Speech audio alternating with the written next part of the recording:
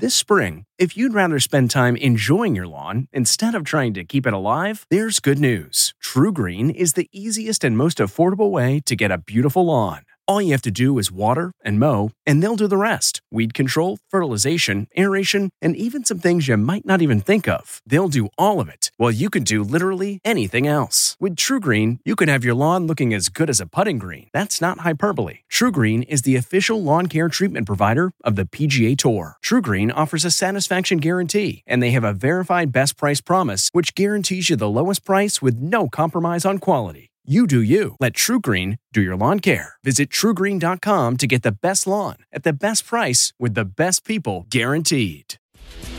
Paul Violas is a CBS News security consultant, an accomplished author, and a renowned global security and law enforcement expert. With over 35 years of experience, he's dedicated his life to finding solutions for the problems that keep you up at night. This is Security Matters with Paul Violas. Welcome to Security Matters, where we discuss the security matters that matter most to you. I'm Paul Violas, and this is a CBS News radio production. A big shout out to everybody that has been hitting us up on Twitter, Facebook, and Instagram. Really appreciate all the comments, especially everybody that's been writing into CBS Audio. You can go to cbsaudio.com/podcasts and leave a review. Reviews are great, very flattered, very humbled, and I appreciate you taking the time to do that. Also, a shout out to my cousin Nicole and all of her friends at FSU, and really appreciate you guys listening. Today, on the heels of what we saw in the reprehensible is the word that comes to mind, videos from New York City and water being thrown on cops, comments coming from communities all over the United States here into the Security Matters room about why that happened, why they didn't use force, comments coming from law enforcement, comments coming from community leaders, back and forth on this, really prompting today's show being on police use of force. How, why, and when.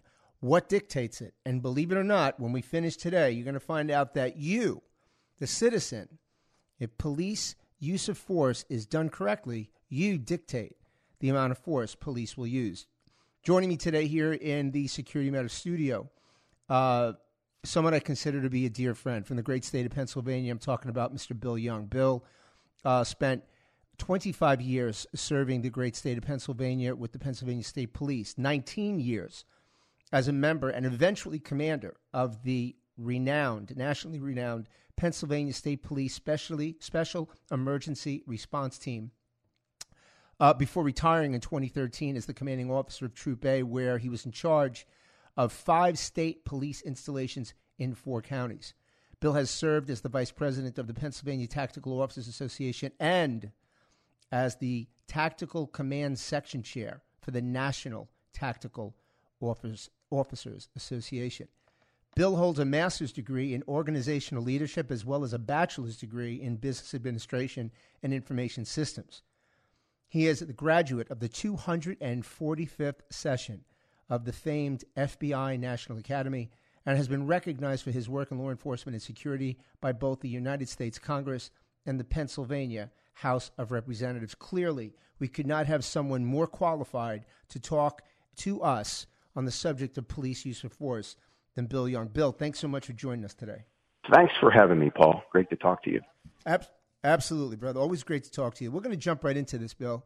And what I want to start with is I want to start with a benchmark. Now, you and I both know that there is a very clear use of force matrix as to how police are trained and retrained over and over again how to use force. So before we get into the situational awareness, before we get into the breaking down for our listeners exactly what goes into this when police are responding to a variety of incidents, let's talk about what that use of force matrix is. Okay. So break that down for us. Okay, so the matrix is an array of force options that police officers can reasonably expect to use during the course of their duties. And it includes everything from their mere presence and their verbal commands or direction and the use of lethal force and everything in between. And the number of options is almost infinite. But generally, we break it up into categories. So you have officer presence, verbal commands, We have defensive tactics and open hand techniques. We have a category of less lethal or non-lethal weapons.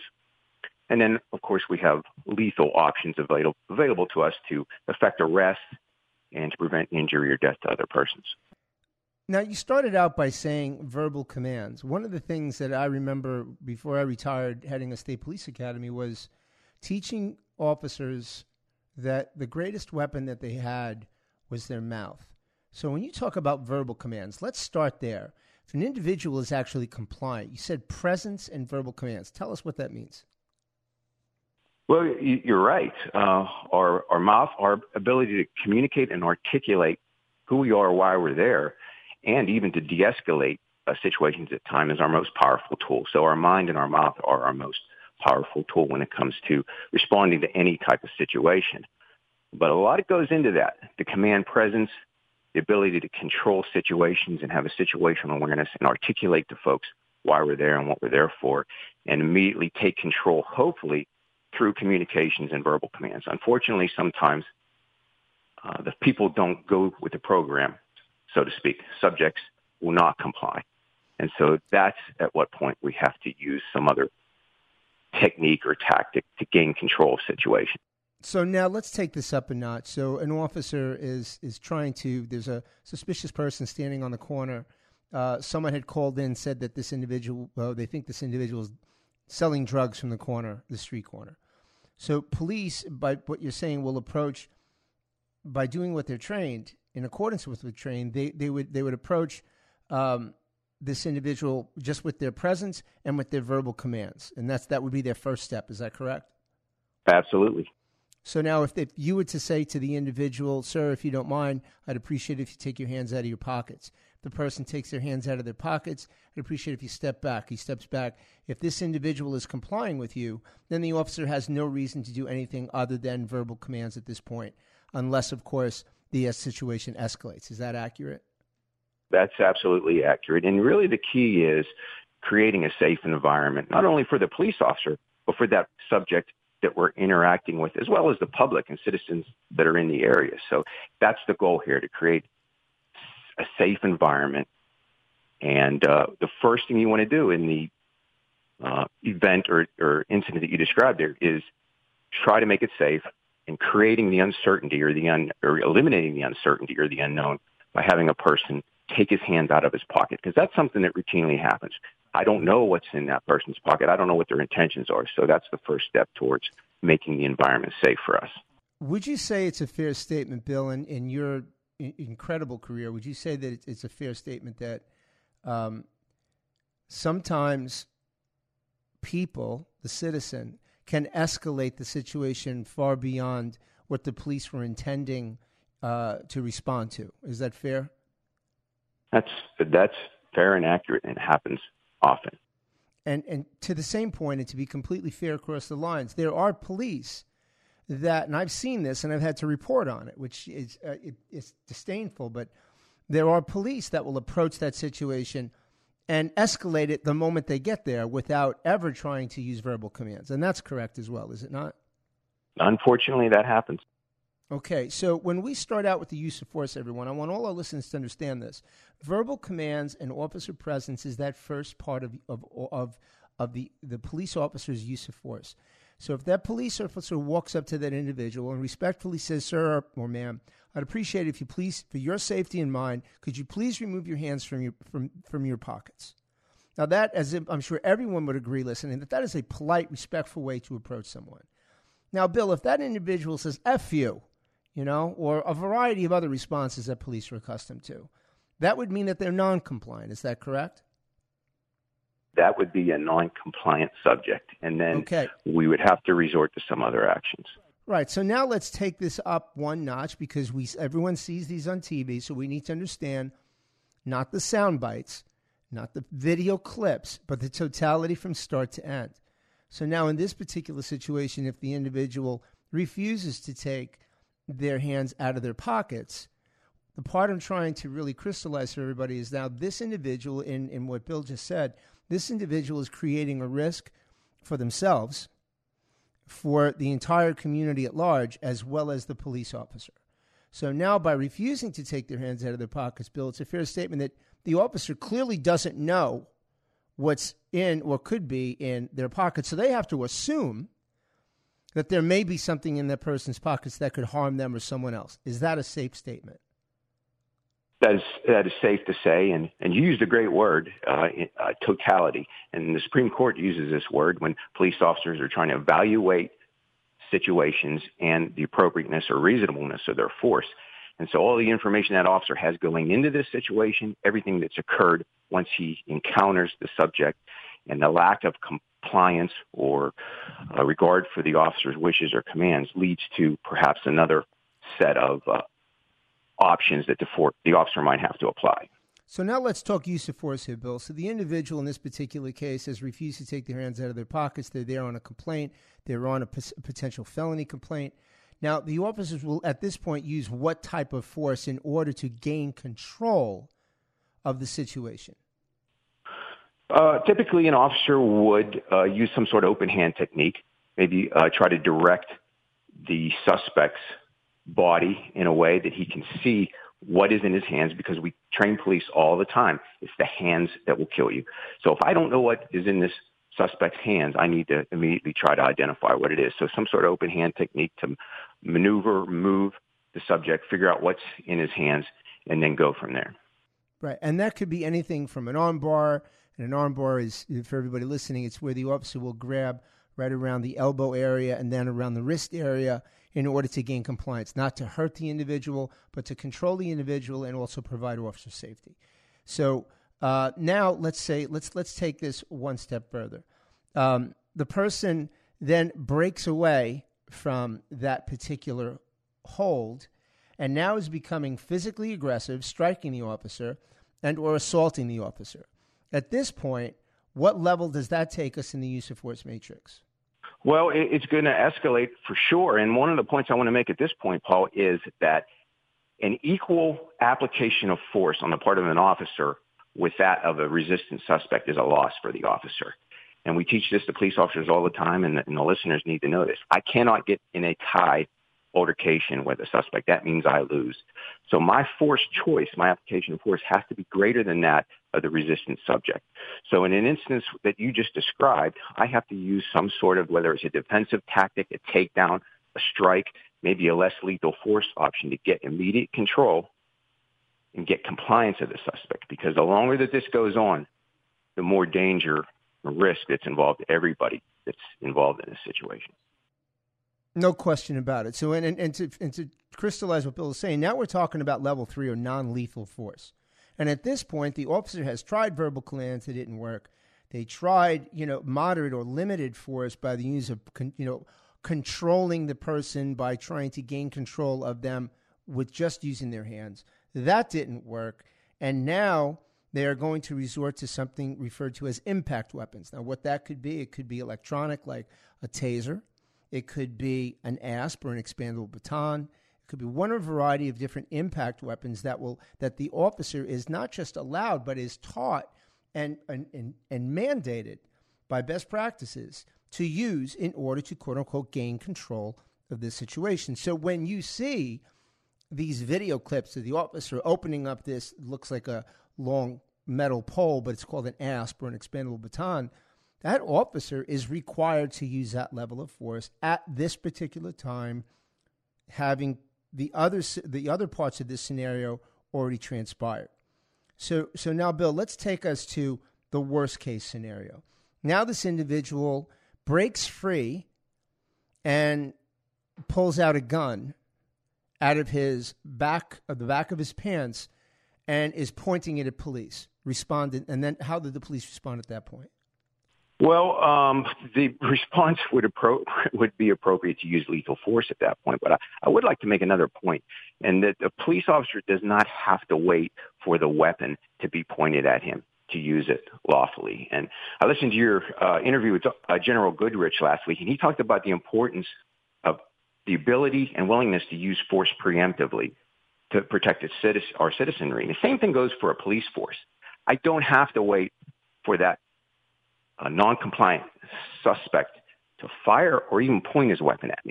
It's clear from the events that you just described, that person intends to harm me or somebody else.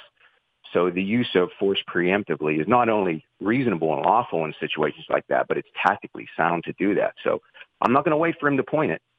When he's been non-compliant, he's resisted, he's fleeing, and now he's pulled out a weapon, I'm going to use lethal force to protect me and the other folks in the area.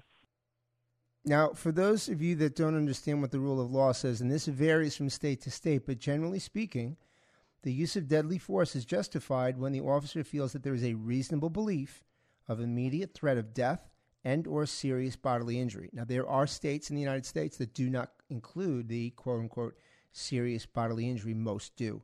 But that is where a 2 points, Bill, to piggyback on what you were saying, so people understand.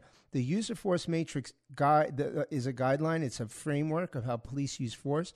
But you always have to understand when you see this, police are legally authorized and trained to be able to go one level higher in that matrix than the use of force and the threat that's being presented to them. It's very important you understand that, so that when you see things on television, when you see pieces in the news, you will make an educated judgment about what you just saw in lieu of hearing a lot of the rhetoric that goes. Now, I want to openly say this, that there is no good cop that supports a bad cop. And good people make mistakes all the time. Cops make mistakes all the time. No question about that. But to understand that how infrequently that actually happens, given the amount, the sheer empirical data, the amount of the times that police have to use force to the amount of times that it's excessive, those numbers, there is a gross disparity between those numbers. But so that you understand this, no force, moderate force, non-lethal force, deadly force. Bill, take me through real quick before we have to break here. Take us all through what you saw on those videos of NYPD officers being doused with water and having buckets thrown at them. Using that as an example, what level of threat was presented to those officers at that point in time? Well, I'll tell you that the uncertainty and the risk involved with that, certainly in my opinion, and again, I have limited knowledge about the incident. I mean, I saw some of the clips of the videos, but based on what I saw, those officers were put in an uncertain, dangerous environment by those folks that did not comply with commands, surrounded them, came up to their rear while they're in the performance of their lawful duties. And so a level of force, in my opinion, based on simply the videos that I saw, there should have been some application of force to control that scene and control that environment. Now, the reason why I'm bringing this up, and before we close our interview with Bill this morning, the reason I'm bringing this up is for everyone to understand something. What you saw in those video clips is both a direct and a collateral result of where we've come full circle in our country with respect to the directives given by many police departments to their officers with regards to a reluctance of exercising uses of force. In this case, rest assured, ladies and gentlemen, when police are handcuffed and not able to do their job legally, it presents a magnanimous risk to your safety in every community. This broadcast is not saying that it condones excessive uses of force. To the contrary, what we are saying is that there is a very clear parameter of how police can use force and how they cannot use force. And you need to understand that oftentimes your actions, if not all times, your actions can dictate or will dictate the use of force that police, doing their lawful duty, will have to exercise. Bill, closing question to you, to our audience, and this is coming from not just someone who retired as a captain from one of the most well-respected by far, not just state police agencies, but law enforcement agencies in America, that being the Pennsylvania State Police. Having had a brilliant career at NASA as an assistant chief of operations and commander of their emergency response team. But more so, Bill, your experience, 25 years of serving communities, with everyone listening right now, whether they're driving in their car, they got their headsets on the train, they're sitting at their computer, wherever they are right now, what would be your message to our national community about our police, how they use force, and your recommendation about how more closely to work with police if they find themselves in some type of interaction with the police? Well, simply, and it's not rocket science for sure, number one, listen to what the police officers are telling you. In almost every situation, police officers are going to give you clear and concise commands and directions. Listen to what they're saying and then immediately comply. And it may not make sense to you at the time. You may not know why they're saying it. And it could be anything from a traffic stop to an active shooter situation. They will give clear and concise commands. You need to comply. And then lastly, stay calm. A lot of times emotions are involved in any interaction we have police, and we know that when emotions are high, logical thought is low. So it's important that you stay calm. And remember this was demonstrated yesterday from all accounts in Gilroy, California. Police officers are warriors that are sworn to uphold the law and to protect you and everybody else in their community. And so you're probably not safer. You're not safer at any time than you are when you're in the presence of a police officer who's taken an oath to protect you and has dedicated his or her life to protecting people that they don't even know and will run into a gun battle to do so and put themselves at great risk. So I would just leave you with those thoughts about staying calm, listening to police, and know that you're safe in their presence. I think that's great, Bill. Couldn't have said it any better. I want to thank you very much for taking the time out of your busy schedule to join us today, and hopefully we can get you back on in the very near future. Thank you very much, Paul. Great to talk to you. Thanks, Bill. You've been listening to Security Matters with Paul Violas here on the CBS News Radio Network. We're going to take a quick break. When we come back, a recap. Stay with me. Now, back to Security Matters with Paul Violas. Welcome back to Security Matters. I'm Paul Violas, and that was Bill Young, retired captain, Pennsylvania State Police, and nationally recognized expert in police tactical operations and use of force. As we close today, I want to leave you with this thought. Sometimes we see things on the news that don't necessarily give us the full picture, and sometimes they do. We have seen far too many examples, I know I have, of police not using the appropriate level of force, by using excessive force, by not properly using verbal commands in order to de-escalate a situation. I want to tell you that, and I will always mean this, the greatest weapon that a police officer has is their mouth. Any law enforcement officer, whether you're talking about police, a correctional officer, a parole officer, it doesn't matter. The greatest weapon is their mouth. You can de-escalate. And this is something that, as Bill said, is the first level of use of force that police have. But that being said, as police have the responsibility to exercise that, so do all citizens when they're encountered by police. And one thing of many that resonated with Bill said, and I want to just finish with this. The command may not make sense at that very second. My suggestion is to go along with it. When you comply, the police have absolutely no justification to use any further force. So comply. By being combative, by being resistant, by being physically resistant, it escalates the level of force. We have a problem in this country, and there's no question about that. Some of it is promulgated by police that have not properly used the level of force they were legally trained to. There's no question about that. You can't have this conversation without saying that. But I will say that empirically, statistically, that's a fraction of what police actually do legally when you compare the amount of times that a police officer, a law enforcement officer in this country will use force as compared to the times that it's excessive. There's just no comparison. So as I leave you today, remember what you see on TV, what you see on the news, may not necessarily be the full picture. And remember the use of force matrix: no force, moderate force, non-lethal force, deadly force.